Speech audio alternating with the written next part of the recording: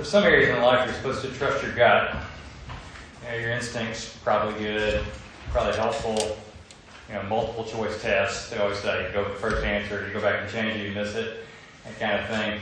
I like that theory of life probably because it works with my laziness, just to go with my gut. But one of the places where going with your gut works worst, and I mean inevitably, almost universally badly, is with religion. Your instincts are terrible. And my instincts are terrible. Even when they're not the same as each other, they're all still bad. Right? It's strange that as good as your instincts are in some things, that religiously your instincts are as bad as they are.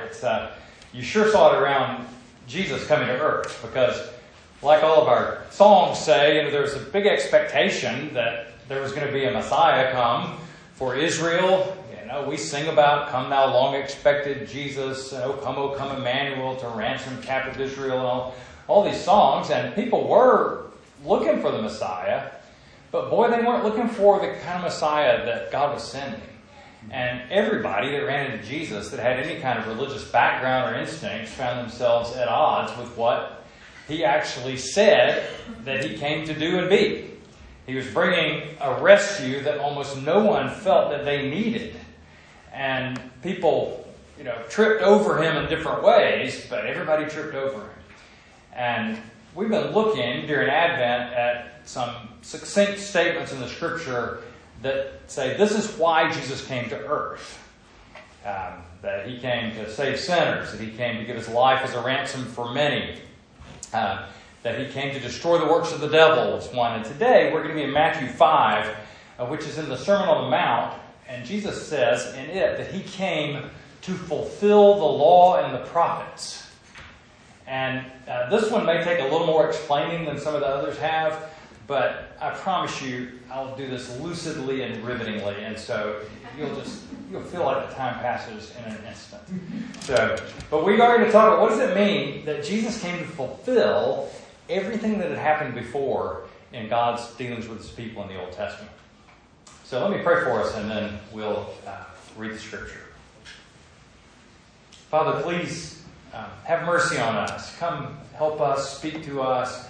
We pray that you would break through with the words of your Son, through the assumptions that we have that really don't help us in our thinking about relationship with you.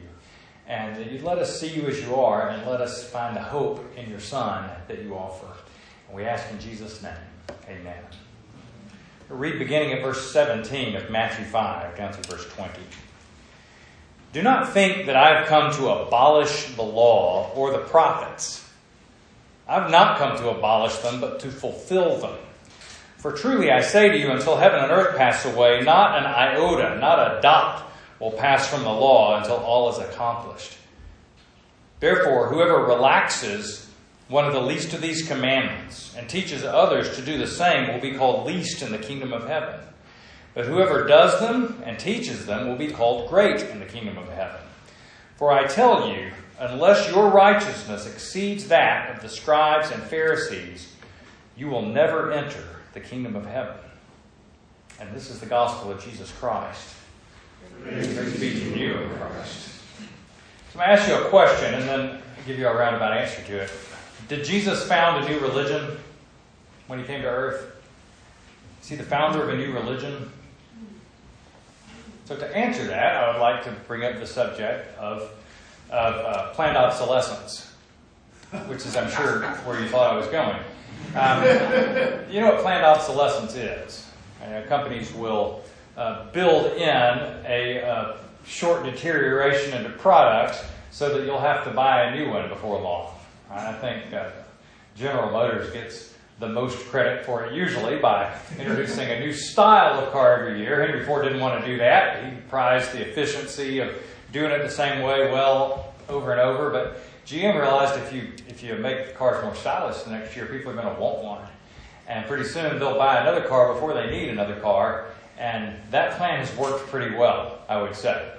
But planned obsolescence, it's a little bit of a devious trick on the consumer. Some of them are insidious, like iPhone, I hesitate to say anything about iPhone, but they would build into their software updates software that would slow down older iPhones so you would trade up and get a new one sooner. Which you could see as clever, you could see as insidious. I'll leave that to you. It was a little insidious. And over at the Eller School of Management, they would call this they'd say there's a informational asymmetry that's built into the customer-producer relationship, because the producer of the product knows something that the consumer doesn't know. That is, that this plastic part is going to break before long, and it's kind of supposed to. Yeah. So that's kind of the dark side of planned obsolescence. That's desirability. Like, if you make something less desirable, or if you make something that's going to break really quickly, then that's kind of the mean part of obsolescence. There's a good side of planned obsolescence, though, that comes up in some areas, which is basically functional. In other words, something works for as long as you need it to, but you don't need it to keep working for that long. Like training wheels have functional obsolescence built into them. You don't need them for very long, hopefully. You know, eventually you get rid of them, not because they're defective. Usually they're sitting in the garage for years after you need them, after the last kid, but they're obsolescent. You don't need them anymore. And all of that, as I'm sure you figured out, is an answer to the question of, did Jesus come to found a new religion? Because the answer is mostly no. He didn't. There are things that his coming made functionally obsolete. But he didn't start a new religion. He came to fulfill, to live out, to bring to completion the one big story of God's work in the world that has unfolded all through the Old Testament. He came to fulfill it. And so I want us to unpack that a little bit and talk about how it tends to go against the assumptions we have. Especially the people who heard Jesus, they all were frustrated by him and what he said about these things.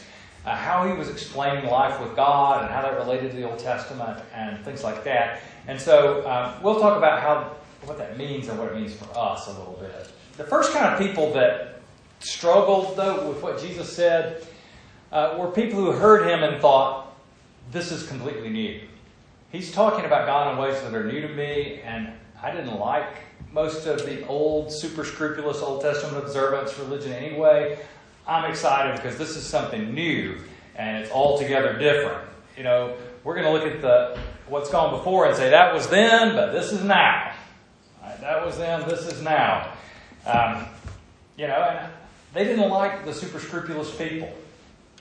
You know, some of the religious experts around the time of Jesus, they had 600 some odd codified laws that they derived from the Old Testament, rules that you have to keep, and they were very judgy and myopic. It's like they couldn't tell that they stunk of self-righteousness, even though everybody else could tell it. They seemed to care more about being right than being loving, and so some people react against that, as we do today, right? You run into people like that. Some of you love that, and some of you hate it. And you think, I don't like that super scrupulous, really rigorous, it makes you culturally weird kind of Christianity. I don't want that kind of religion in my life. I generally think I'm a good person and that God's probably okay with that. And all of this attention to rigorous, scrupulous, detailed observance of laws and codes just feels somehow viscerally different than the idea of being a good person that God loves. And in this way of thinking through the ages of the church, people have kind of sort of dropped into thinking that, well, in the Old Testament, God was mean and strict, and now in the New Testament, he's nice and gracious. And so people that were hearing Jesus thinking that that's what he was going to say, sure that being a good person still matters. You better not cry, you better not pout, and all that, but it's not like it's that important, right? Jesus knows that we're all good little boys and girls. What did Elvis say? Sam knows we're all God's children, and that makes everything right. So it's kind of more of a sentimental approach to religion, and they thought, hey, Jesus is coming to sponsor that kind of a approach to God, an approach to religion, and I like it. And then he says in the Sermon on the Mount, don't think that I came to abolish the law of the prophets. I didn't. Anybody who relaxes the smallest thing, jot or tittle, as it says in the King James. Here it says an iota or a dot. The smallest thing in the law and the prophets, which is his way of talking about the Old Testament. Anybody that relaxes any of that, least in the kingdom of heaven. Right? And those who teach it are great in the kingdom of heaven. So dang it, that doesn't work, right? He's not saying that God's nice now and you don't have to worry about the scruples and the rules and the Old Testament's just passé. So that's frustrating. There are some changes from the Old Testament to the New. The training wheel kind of fulfillment things are different. He says, I didn't come to abolish it, but to fulfill it. And all these things will be in place until they're accomplished. And some of those things in Jesus' first coming are already accomplished. So we don't have a temple anymore because Jesus said, hey, I'm the temple. The temple was about me. It pointed to me. When he told them, he said, if you tear down this building in 3 days, I'll build it again. And they all thought he meant the building of the temple. But he said, no, that's me. I'm the temple now. That's what it pointed to. I'm God with you, Emmanuel. I'm the temple. The Passover meal. He said, this was pointing to me. I'm the lamb of sacrifice in the Passover. It's my blood over your doorframe, if you know the story from the Exodus. He said, all that was pointing to me, anticipating me. There's no calendar needed anymore. That was the series of festivals and feasts that were required in the Old Testament. Kosher food is not required anymore. He declared all foods clean. So the changes. He wasn't saying, no, that was what stupid primitive people believed, and you don't have to believe that anymore because you're modern. No, he said, no, those things were pointing to me, but I'm here now, so we don't need them anymore. Those are training wheels.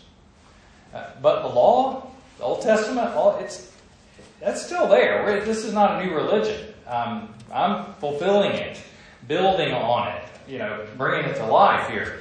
And this is hard for people who like a looser Christianity where you can say, I like Jesus and I'm trying to be a good person.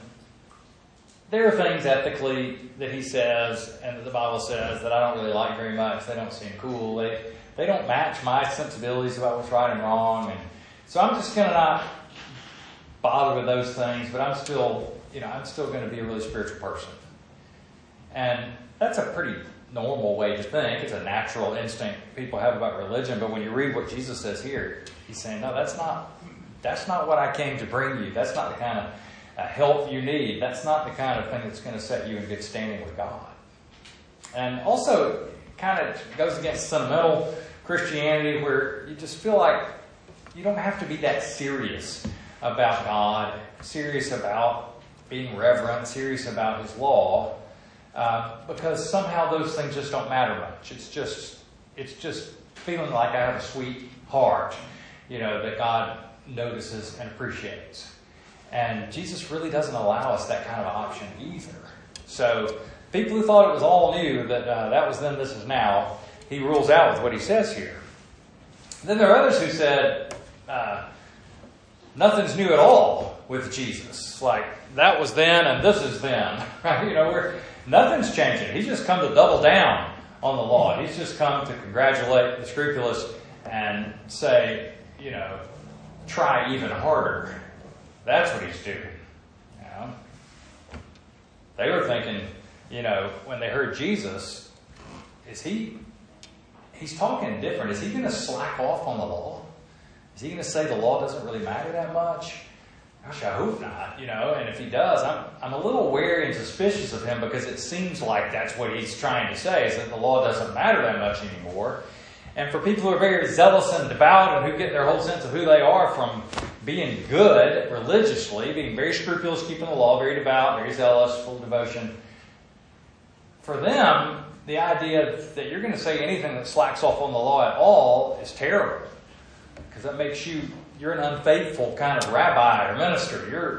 You're a bad person. We don't want anything to do with that. We want you to take this as seriously as we do, maybe even more. Right? And so when they're listening to Jesus, they're thinking, what's he saying? Because it sounds different. Is he for us or is he against us? Right? Is he on our side or is he on the other side? Is he in our brand of the Presbyterian Church or the other brand of the Presbyterian Church? They're trying to peg him. Is he who we think he is or not. And he starts off like this, and he says, don't think I came to abolish the law of the prophets.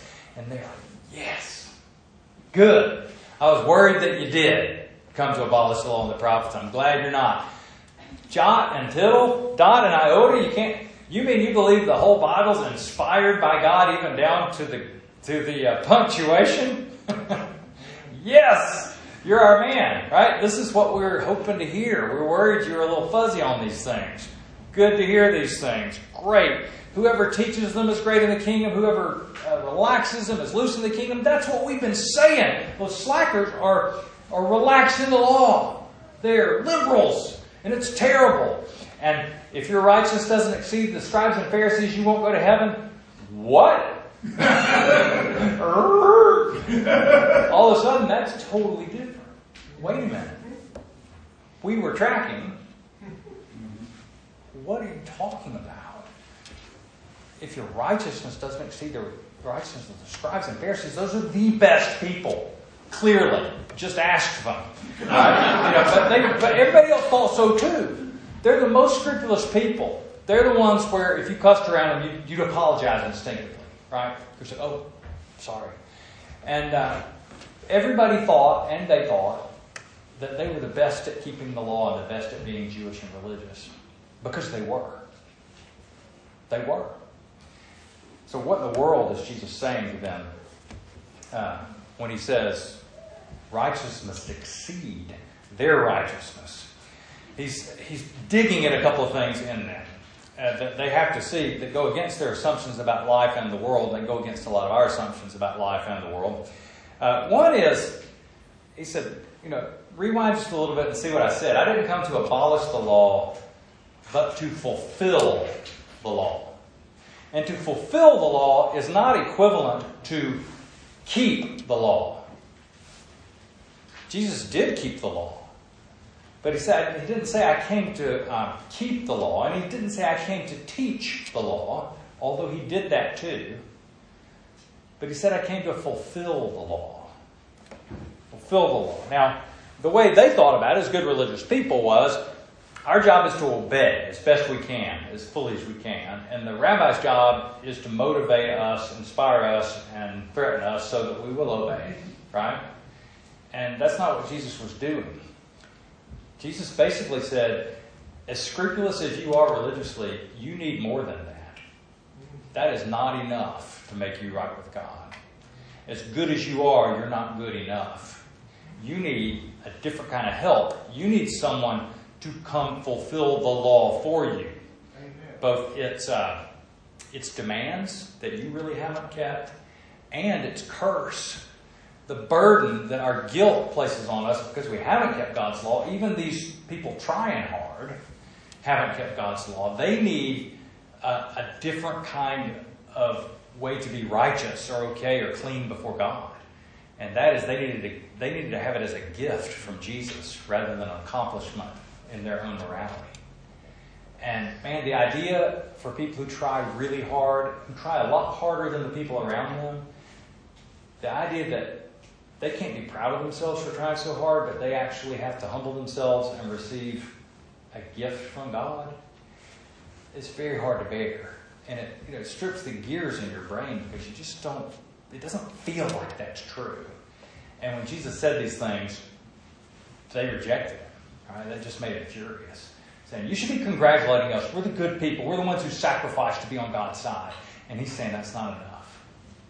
It's not enough. You need to have a Savior come and rescue you by grace. And that's what I've come to do. And the second thing he said to them, which was even more galling maybe, is that with all your attention to the law, you've misunderstood it. Like, you're bad at reading the Bible. And that's your thing, is reading the Bible. And you're bad at it. And you've just misconstrued it by the way you're reading. Because it's about me. I came to fulfill the law. It was all pointing to me. And if you try to understand it, and outside of that context, you're not going to understand it. You're going to misconstrue it if you read it other than with eyes of who the Messiah really is and what he came to do. You'll abstract things from the Old Testament, little ethical rules or religious practices, and think that just keeping them, if you do it scrupulously and right, matters. But if you miss the connection of how they point you to your need of a Savior like Jesus, then you're going to mess up the way you think about the law, and you're going to misread the history of Israel. You're going to be looking for heroes in the stories in the Old Testament and realizing that nobody is one. Wondering why, because all of those things were pointing to Him. It says if you don't see the big story, you're going to miss all the details and get them wrong. When I was in high school, the Eagles came out with Hotel California, this album, and we all thought, "Whoa, that's a great album." So, and then we would talk at school. What do you think it's about? What do you think Hotel California is? Is it addiction? Is it hell? Eventually I found out what it's about. Hotel California actually, when you look at it, represents California. Which is really interesting. But it really does sort of inform how you understand things like what the Stevie Beast is they're trying to kill with knives, or what does it mean that you can't check out? And you still may have things in the song you don't understand, but you're going to understand way less if you don't know what the song's about, right? And Jesus is saying everything in the story of God with His people from Genesis on is about me. It's a story about me, and if you don't understand that, you're not likely to read it well. Right? The promise is all along that God's going to come to the rescue of His rebellious, vandalizing people who've ruined His creation, broken their relationship with Him. He said, "I'm coming. I'm going to crush the head of the serpent," He said in the Genesis 3, right at the beginning. And He told Abraham at the beginning of Abraham's family that would become Israel, "I'm going to bless all the nations on earth through you. I'm going to rescue the whole world through your family." And then all the history of Israel went through with Moses as the great prophet and David as the great king, but not that great. All anticipating one who's going to come after. The prophets saying, "Look, you haven't understood, you haven't kept, you haven't been loyal to God and all that He's revealed. You need someone to come to your rescue. You need a Messiah." And Jesus says, "All those things are me." Right? And if you try to read all that without relating it to me, you're going to misread it. And you're going to come up with some kind of a scrupulous religion that isn't really a vital connection to God. All right? So, and so this is what religious leaders did. Jesus argued with them all the time about how they were misconstruing their religion. He'd say things like, "Look, you can't tell what's important and what's less important. What's very important and less important with laws. Like, you think it's as important to scrupulously tithe your agricultural seeds as it is to do justice to the people who work for you. And how do you get so skewed that you can't tell the difference between the importance in those things?" Jesus said, He says, "because you don't relate it to me. You have attitudes in your life that you do these scrupulous points of religious obedience, but then you look around and despise other people and are self-righteous and proud about it. Like, don't you see something that's broken in that?" But they didn't, because they weren't relating the law to what it showed, which is they need a Savior like Jesus. They just thought they needed the law and some motivation to keep it. And He said, "No, the law that you've used as your resume is actually an indictment against you. Like, it's the law that you have prized and been proud of that is your problem with God. You haven't kept it." This was earlier culture war days in Alabama. We had a politician there who later came to infamy, but his big thing was to have this big rock with a plaque of the Ten Commandments on it placed in a courthouse in Alabama. Ten Commandments, and it was very well received by a lot of the religious community in the state. They thought, well, the Ten Commandments, yeah, we're for the Ten Commandments. I had a friend who had a bumper sticker on his car I never asked him about, but he was a minister, and the bumper sticker said, "Keep the Ten Commandments." And I thought with both those things, well, have you Have you read the Ten Commandments? Do you think you keep the Ten Commandments? Do you think that your display of them makes them something other than they are, which is certainly true, the way we're supposed to live before God, but also the reasons that we have a problem with God, because we don't keep these commandments. Right? We don't keep them. And Jesus goes on in the Sermon on the Mount right after this just to show them that. He says, well, there's a commandment against murder, but that means you can't hate people and call them fools, right? Because you've committed murder in your heart. There's a commandment against adultery, but if you lust after somebody else, you committed adultery in your heart. You're not doing well with these commandments. These are a problem for you. Right? These are a problem for you. That's why it shows up, because most of the time when people put the plaque of the Ten Commandments on the courthouse or on the wall, they start this way. 1, you shall have no gods before me. 2, no graven images. But how did the Ten Commandments start in Exodus and Deuteronomy? I am the Lord your God, who brought you out of Egypt, out of the house of slavery. Therefore, have no gods before me. And if you don't have the preface, you don't get the point of the Ten Commandments, right? It is, you are in a relationship with me by my mercy. I gave you this relationship with me. This is what loving me looks like now. As a result of my grace in your life, my mercy in your life, now I want you to live this way more and more. When you just start with number 1 and lay out the rules, what you hear is, do these things, God will appreciate it and like you. And that's what people who heard Jesus thought. So, I'm completely lost. I started rambling.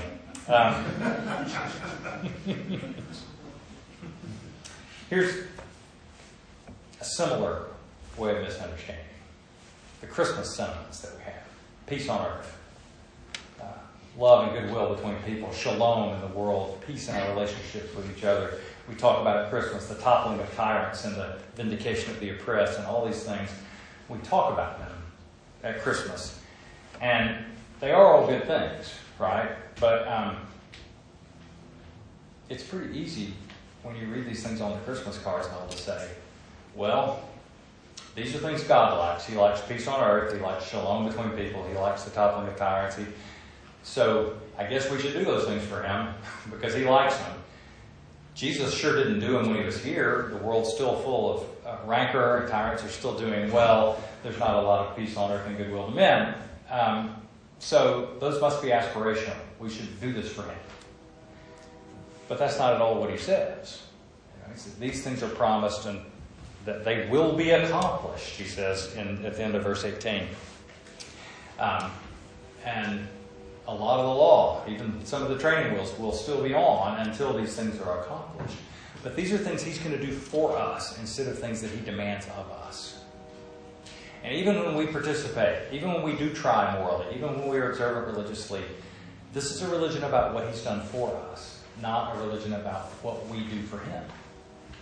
Just not. This is a religion that's all gift. It's all grace. It's all what Jesus has come to give us. And that message doesn't resonate with hardly anybody. It goes against our instincts. Like I say, sentimental people are told that your sweet, kind heart isn't enough to make you right with God. And we think, I want my sweet, kind heart to be enough to make me right with God. Conservative people are told that their discipline and rigor, that they're holding fast to the truth, is not enough to make them right with God. And they say, it ought to be enough. I want my rigor and discipline to be enough to make me right with God. And liberals get told that their collective action in the world is not going to bring the kingdom of God. And they say, what about our songs that say, if we just all get together and work, we can make things happen? I want that to be true. But it's not enough. It's not enough. The good news of Christmas, the good news of the gospel of Jesus is that Jesus is enough. Right? What he's come to do, what he's come to give us, is enough for us to be right with God. Like the old hymn says, upon a life I did not live, upon a death I did not die.